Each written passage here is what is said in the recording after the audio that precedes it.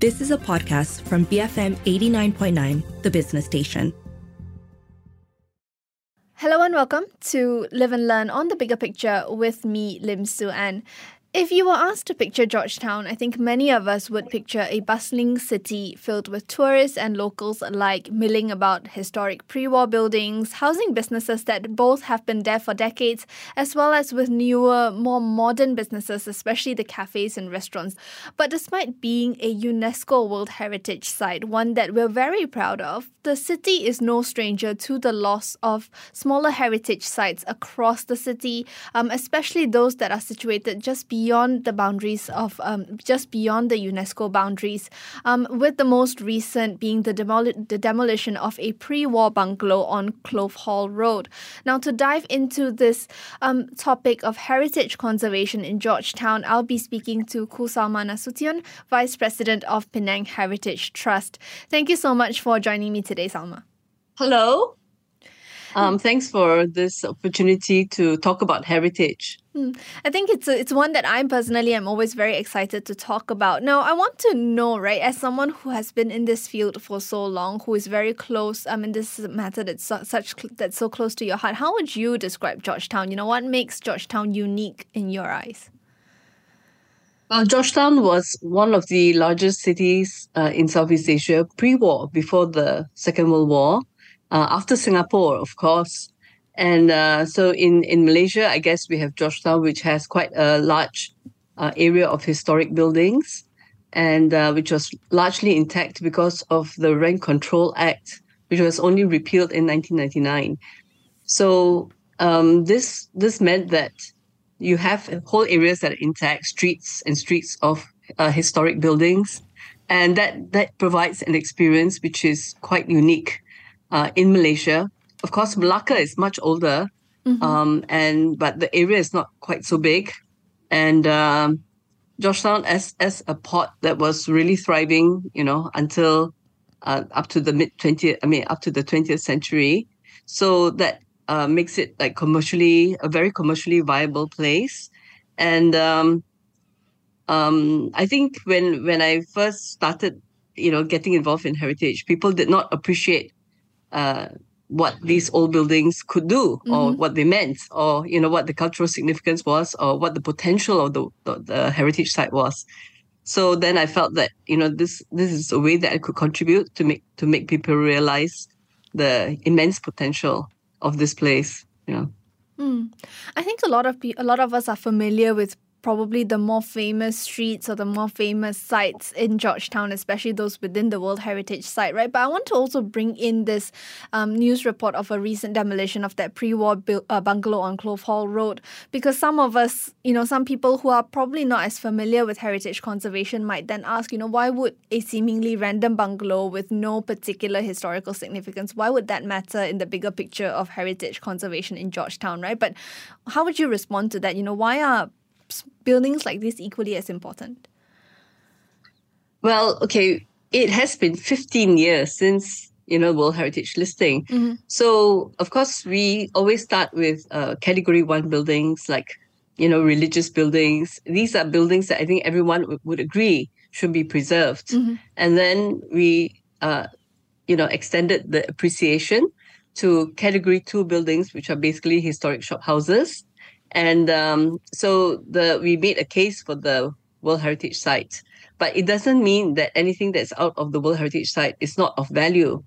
In fact, I thought that by now, 15 years later, people will see, the intrinsic value of heritage, which is not just for us, it's also for the future generation.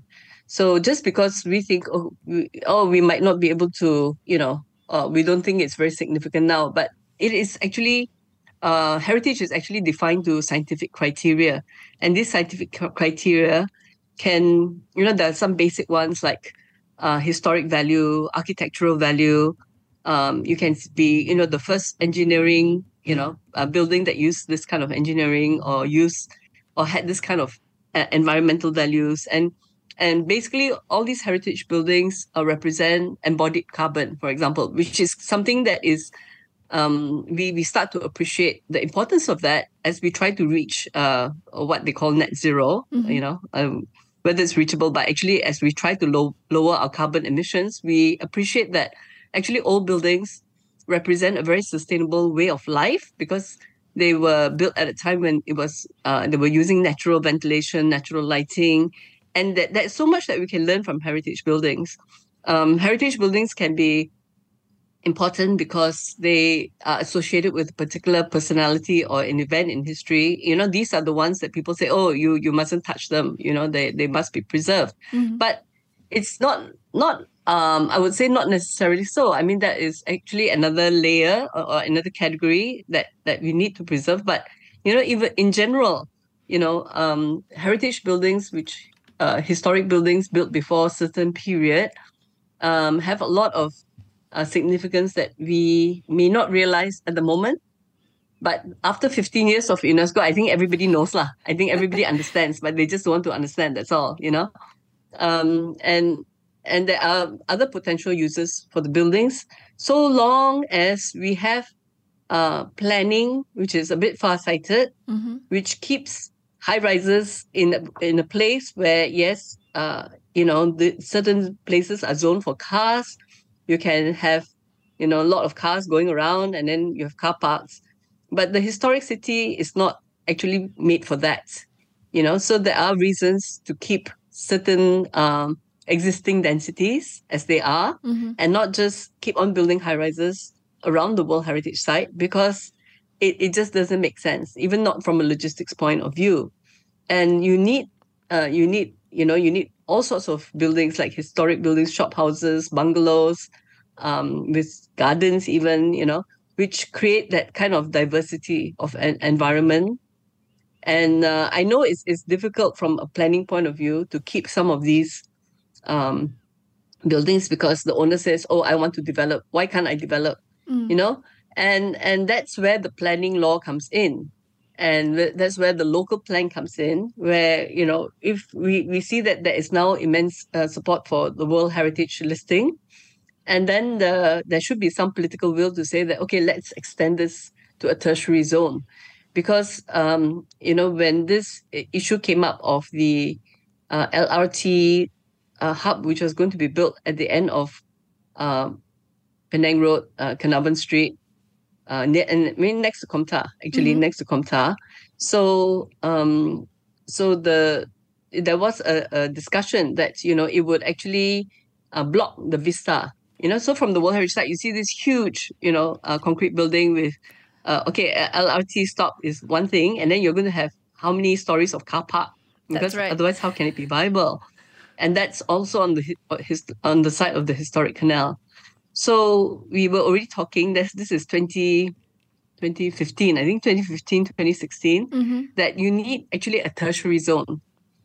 And this is a buffer to the buffer, or this is the broader setting. In the UNESCO operational guidelines, it talks about a broader setting, so that from the World Heritage Site, you're not surrounded by a wall of high-rises. You don't see the high-rises marching towards you, until, it becomes ridiculous. It's just like as if you're trying to keep a zoo, or museumize the place. So actually, the logic of heritage should actually extend beyond the heritage site. I know you cannot keep everything, but actually you should try to keep as much as possible, because we don't know how important it is, to whom it's going to be important. Maybe to the next generation, they want to keep everything, So sustainable development is basically, you can develop now without compromising the possibility of future generations to meet their own needs, right? And this is something that we must understand. After all, we subscribe to sustainable development goals, but it's just these colorful boxes on the wall. But unless you really think through it, we may not realize that the way that we are developing, and it's not according to need, it's according to greed, because you have a glut of high-end condos, a glut of office space, a glut of whatever that, and yet the construction industry has its own, it's its own driving force, and it will not stop. It will not stop. So people, like you and me and everybody should say, no, let's think a bit deeper. Let's think a bit further. and say that what is it that we actually need, because we are actually destroying the planet, one project at a time. We're heading that way. We're heading towards, our own extinction, as it were, or at least the extinction of many, many good values and many good things that we have in this planet. Extinction of biodiversity for sure, carbon emissions making the planet unlivable. So there is an environmental aspect to it, as well as there is a cultural, social aspect to it. Because yes, the bungalow can also be put to some good use. So under the planning law, as I understand it, the owner is entitled to, the owner is not entitled to maximum development, whatever plot ratio. The owner is entitled to reasonable beneficial use. So any owner is entitled to that. So public policy has to come in to say, what kind of city do we want? Public policy has to come and say that, okay, what is the vision of the city? If this is a city where people appreciate heritage, they appreciate a more cultural way of life, and it is not just more and more concrete, then how do we implement this vision? And what would we like to see? And how do we put in, public transport for sure is one something that is very compatible with heritage. Public transport where more people can reach the destination. Let's say they want to go to Georgetown. So Georgetown becomes viable when there is good public transport, because you're moving people and not cars. So, and then the economy becomes something that helps to sustain these buildings as well. Otherwise, I know the maintenance cost is very high. So these things need to be thought about with a proper, consideration for how do we maximize heritage conservation? Not, what can we knock down tomorrow? Okay. You're right. Public transportation would make such a difference, but it's not as simple as just, an LRT would solve your problem, because you have to look at, from what I understand, you have to look at whether it's compatible or not with the heritage that you want to preserve, right? Yeah. No, the LRT thing is that because it's elevated, so that's one of the reasons why we don't like it. But secondly, not only will it cost something like 9.5 billion to build, it will cost 170 million to run and operate every year. And, does the Penang have that kind of budget, or does Penang have that kind of population along the LRT corridor to make it viable? And why not something which is doesn't have to be so, it's like over designed for the problem. Like you're trying to solve a small problem with a big hammer, So public transport is all about first and last mile. And if you have buses or mini buses or what, last time it was trishaws, but now it could be something like human-powered vehicles or micro mobility that gets people to where they want, and at an affordable price or even free. Then that actually makes the whole city work. It makes the city hum, the way that it used to. And actually, so a lot of Georgetown was already quite built up, up to Glugor and Tanjung Tokong and Ayer Itam. And that was the Georgetown that got the city status in 1957. So it was already, I think, what was the 250,000 population, or more lah. I can't remember, but that city was already working very well because of public transport. And people say that, but in the 70s we had high unemployment because of, the loss of Freeport status. So there were things leading to that, because the city council was actually very efficient, but because of political reasons, the whole city council local elections was just abandoned or suppressed. And then the city was not properly managed. And then that led to high unemployment. So these are kind of the legacy of Georgetown that we have. It's, the physical heritage legacy, but it's also the social political legacy that we have that was kind of interrupted because of, at that time, the federal agenda. And then we need to look at, okay, what is the potential? Can we go back to a working city, a city that works because people can get to where they want to, services are provided. And now that we have, we're sort of in a, we were, chasing after like industry. Okay, but we're actually also moving into a post-industrial age, and a post-industrial age in the sense that you still have industry, but you have the service sector, operating in a very different way. People can work from home, right? And people living above the shop, people working from home. These were the kind of the lifestyle before in the pre-industrial age is actually very suitable for the post-industrial age. So even if you have techie people, they like to hang out in cafes, they like to be in a place where it's very walkable and people are mingling freely. And so these things are not divided, they're not segregated in the way that the city has been segregated because of the car. The car has determined everything, and we don't need that. We don't need that. We can get back to public transport to a very livable and walkable city. All right, and hold on to that thought for a bit because we do have to go for a quick break. I'm speaking today to Koo Salma Nasution, Vice President of the Penang Heritage Trust, and we have been discussing the landscape of heritage conservation in Georgetown, and in particular tying this to the recent news of a pre-war bungalow on Clove Hall Road being demolished, and why even smaller buildings matter in the larger picture of heritage conservation. We'll continue our discussion after a quick break, so keep it here on Live and Learn, BFM 89.9. Welcome back to Live and Learn on the Bigger Picture with me, Lim Su An. On the show with me today is Koo Salma Nasution, Vice President of Penang Heritage Trust, and she is joining me on the show today to talk about the issue of heritage conservation in Georgetown and, why we need to do better, why we always need to do better when it comes to heritage conservation, not just in this particular island city, but really across Malaysia as well. Now, before the break, Salma, you alluded to the links between development and heritage conservation, but is development and heritage conservation inherently at odds with each other, or is it really just about how we've viewed and how we've done development that makes it at odds with heritage conservation?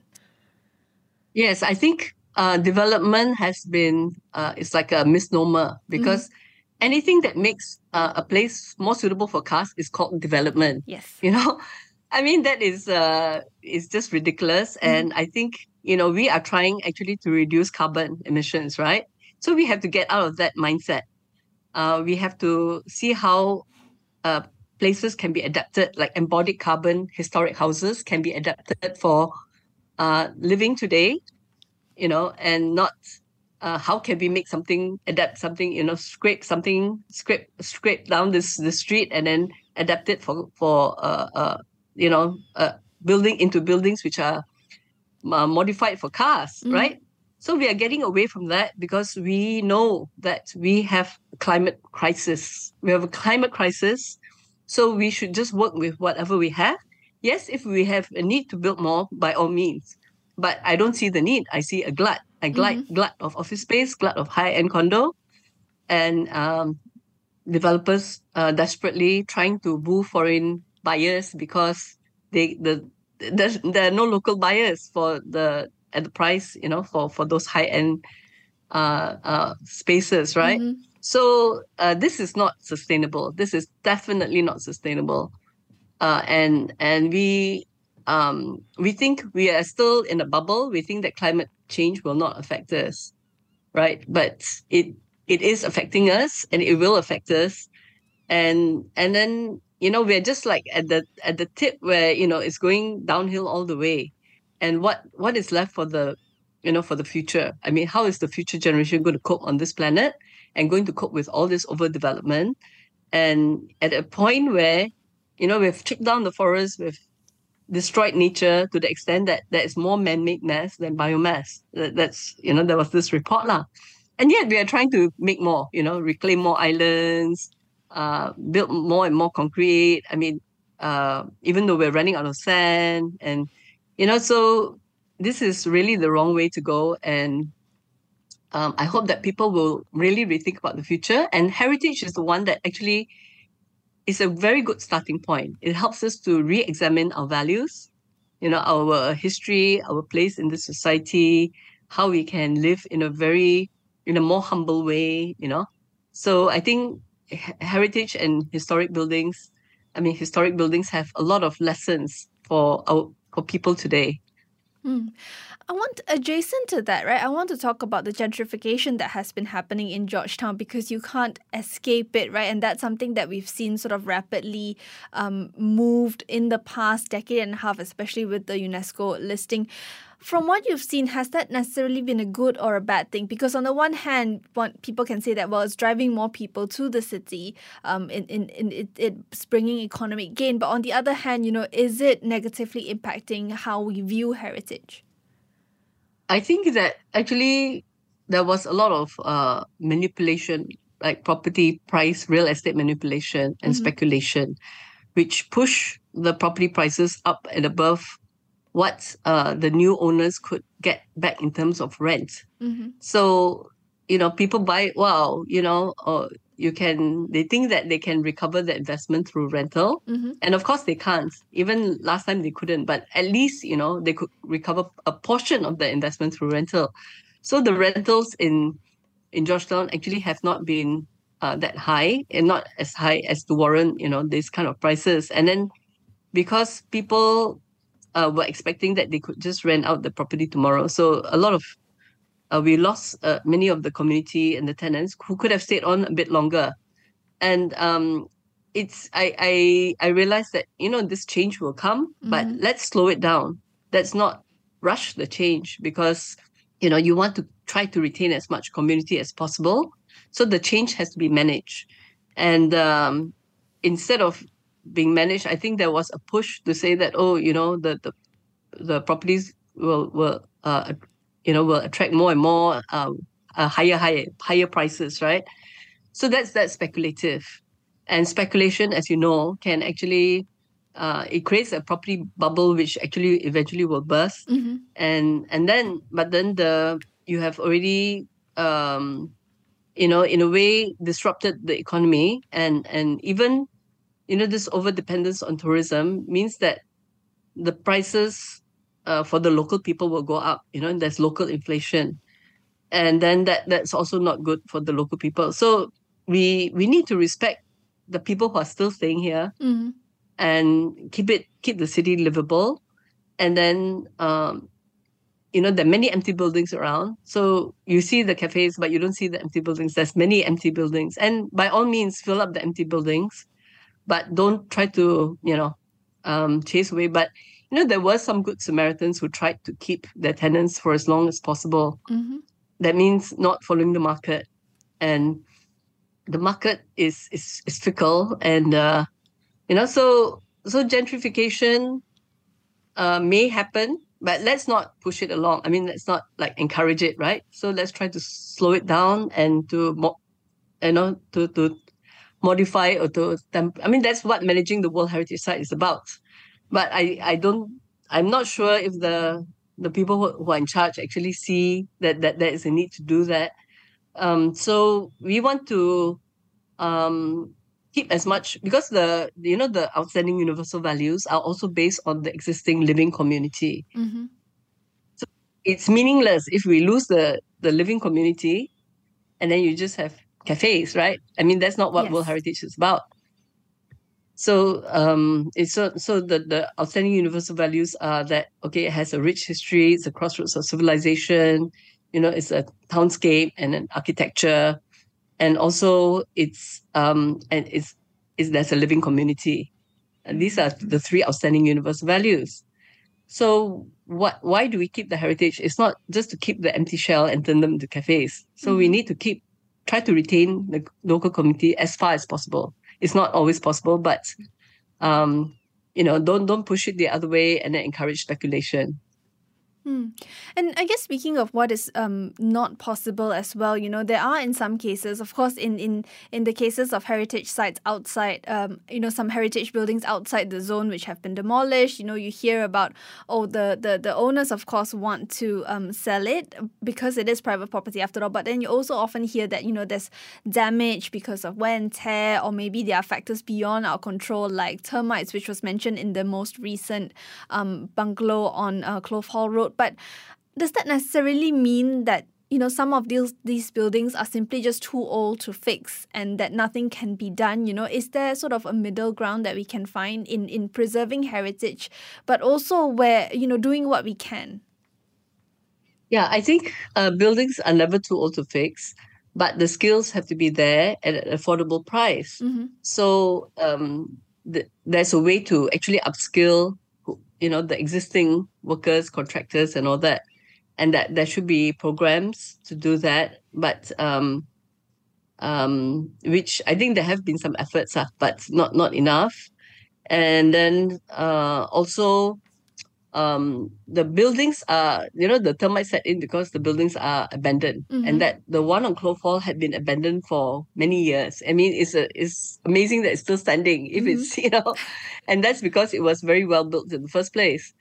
So termites, of course, you can treat termites. It's not an excuse to pull something down. And so if that's the whole thing about keeping the buildings used means that, you're spreading the economic opportunities across many thousands of buildings and not just concentrating them and say, okay, you can develop a high rise and then that high rise will try to fill up its space, right? So that means you're not spreading the benefit to many owners, but you are just letting a few people with the capital to benefit, and then they put a shopping mall and then all the sundry shops around it die, right? That's what happened. It has happened in the past and it's still happening now. But in a heritage city, it shouldn't be encouraged. And that's why there are guidelines that and no shopping malls in the World Heritage Site. So according to that same logic, in fact, after World Heritage listing, because it was quite a success in terms of the attracting visitors and property value. So the people like across on the other side of the boundary, like people in Hutton Lane, they were saying, hey, can we also be included in the World Heritage listing? So there were opportunities to actually extend the zone. And the tertiary zone will have guidelines which are not as strict as in the secondary zone, and the secondary zone is not as strict as in the core zone. So it's like that. But there will still be some guidelines so that you don't, you kind of preserve, it's kind of a gradation of, you still see heritage, you still, you shouldn't say that, this is the boundary and everything else beyond the boundary can be just like commercial high rise. It's a very which is, narrow I think, view. now what the vision is. Yeah, very narrow view. Yeah. So you end up being like Kampung Baru, for example, where it's surrounded. I mean, and the life in Kampung Baru is still very nice. I mean, you can appreciate the contrast, right? But if we can avoid that, then we should have the foresight through planning laws and through the local plan, which is actually only now have been exhibited. And Penang is the last state in Malaysia to have gazetted local plans. I mean, it seems unbelievable. We can have a master plan, we can have a transport master plan, we can have a master plan for the islands which have not been reclaimed. And we haven't seen the master plan for Gurney Wharf. But we have no local plan. So where is the planning priority? So actually, it should be local plan first. And we have, it's 15 years, like I said, 15 years since World Heritage listing, we have no local plan. But on the other hand, we do have special area plans for World Heritage Site from 2016, and we have special area plan for Penang Hill. And so we should have had a gazetted local plan a long time ago to even out the development pressures and to direct development where it should go. I mean, there should be high rises somewhere. I'm not saying nowhere on the island, but where there's proper infrastructure, where there's proper, access, there's proper, I mean, in terms of, sewage and infrastructure and whatever traffic, traffic impacts and all that it's accessible. So that's where those high-rises should go, but not everywhere on the whole island. That would be haphazard development by definition, right? Mm-hmm. So that's why historic buildings have a place, and high-rise modern buildings also have a place, and they shouldn't all be jumbled up. And so to try and get people to have that kind of vision is not easy, because there's a lot of commercial interests or vested interests that try to assert themselves in the planning process, right? Mm-hmm. And because of that, we are losing, and I think we're going to lose more and more heritage. So then, to round up our discussion, Salma, as we keep mentioning, it's nearing on 15 years. Come June this year, that Georgetown and Malacca were jointly inscribed into the World Heritage List. What would you like to see the local government do better when it comes to protecting heritage sites across Georgetown, and I mean across the city, right? Not just like you say, just a very narrow perspective within the boundaries. What would you like to see the local government do better? Well, I would like them to understand what the OUVs are, and that includes the living community. So the intangible heritage, right? So you have like the hardware and the software. So the physical heritage is the hardware, and the software is the people, the intangible heritage, to make the whole program work. So you need both, really. Otherwise, you have an empty shell or full of cafes. How many cafes can you have, right? So actually, I know, like, for example, in Japan, they're very far-sighted. So they said, yes, we are going to have cafes. Yes, we're going to have modern restaurants. Yes, we're going to have fan shops and kimono shops, right? But how many can you have of each? So actually, they kind of do surveys, and they try to work out. And then they say, okay, you can allow so many of this, and then they try to have like a quota, from year to year. So of course it's still flexible, it's still, you can modify it, but it is for the best interest to make sure that there is optimal economic use of, every single house, not just a few cafes or a few of this or that, but, to actually animate and revive and revitalize the economic use across the board for the majority of house owners or historic building owners. And this is a kind of more in-depth thinking about how to maintain and sustain the heritage sites. So I think and then to look at sustainable development goals or sustainable development, and really ask what is the meaning of sustainable development and how do we apply it to Penang and the historic city, and not just let the development be dictated by developers, who then, when they cannot sell the buildings, then go and put out advertisements in Hong Kong and China and say, oh, please come and buy our buildings. And then, these people, I have no objection to foreigners buying the buildings, but these foreigners are buying it as their second, third, fourth building, home, and then they will leave it empty for most of the year, And, are we just building this kind of properties so that they can, leave it empty? And, what's more important? Is that more important, or is it to make this city work and keep it alive and make sure that there are job opportunities for the local people, and, that the economy is humming, and the local economy, and that food security and, our historic values are preserved. So which is more important? So pay attention to the important things that make Penang what it is, and keep Penang as Penang. And on that note, thank you so much for joining me today, Salma. I've been speaking to Ku Salma Nasution, Vice President of Penang Heritage Trust, about heritage conservation in Georgetown, Penang. If you missed any part of today's show or any previous Live and Learn episodes, you can download the podcast on bfm.my or on the BFM app. I'm Lim Suan, and this has been Live and Learn, BFM 89.9. You have been listening to a podcast from BFM 89.9, the business station. For more stories of the same kind, download the BFM app.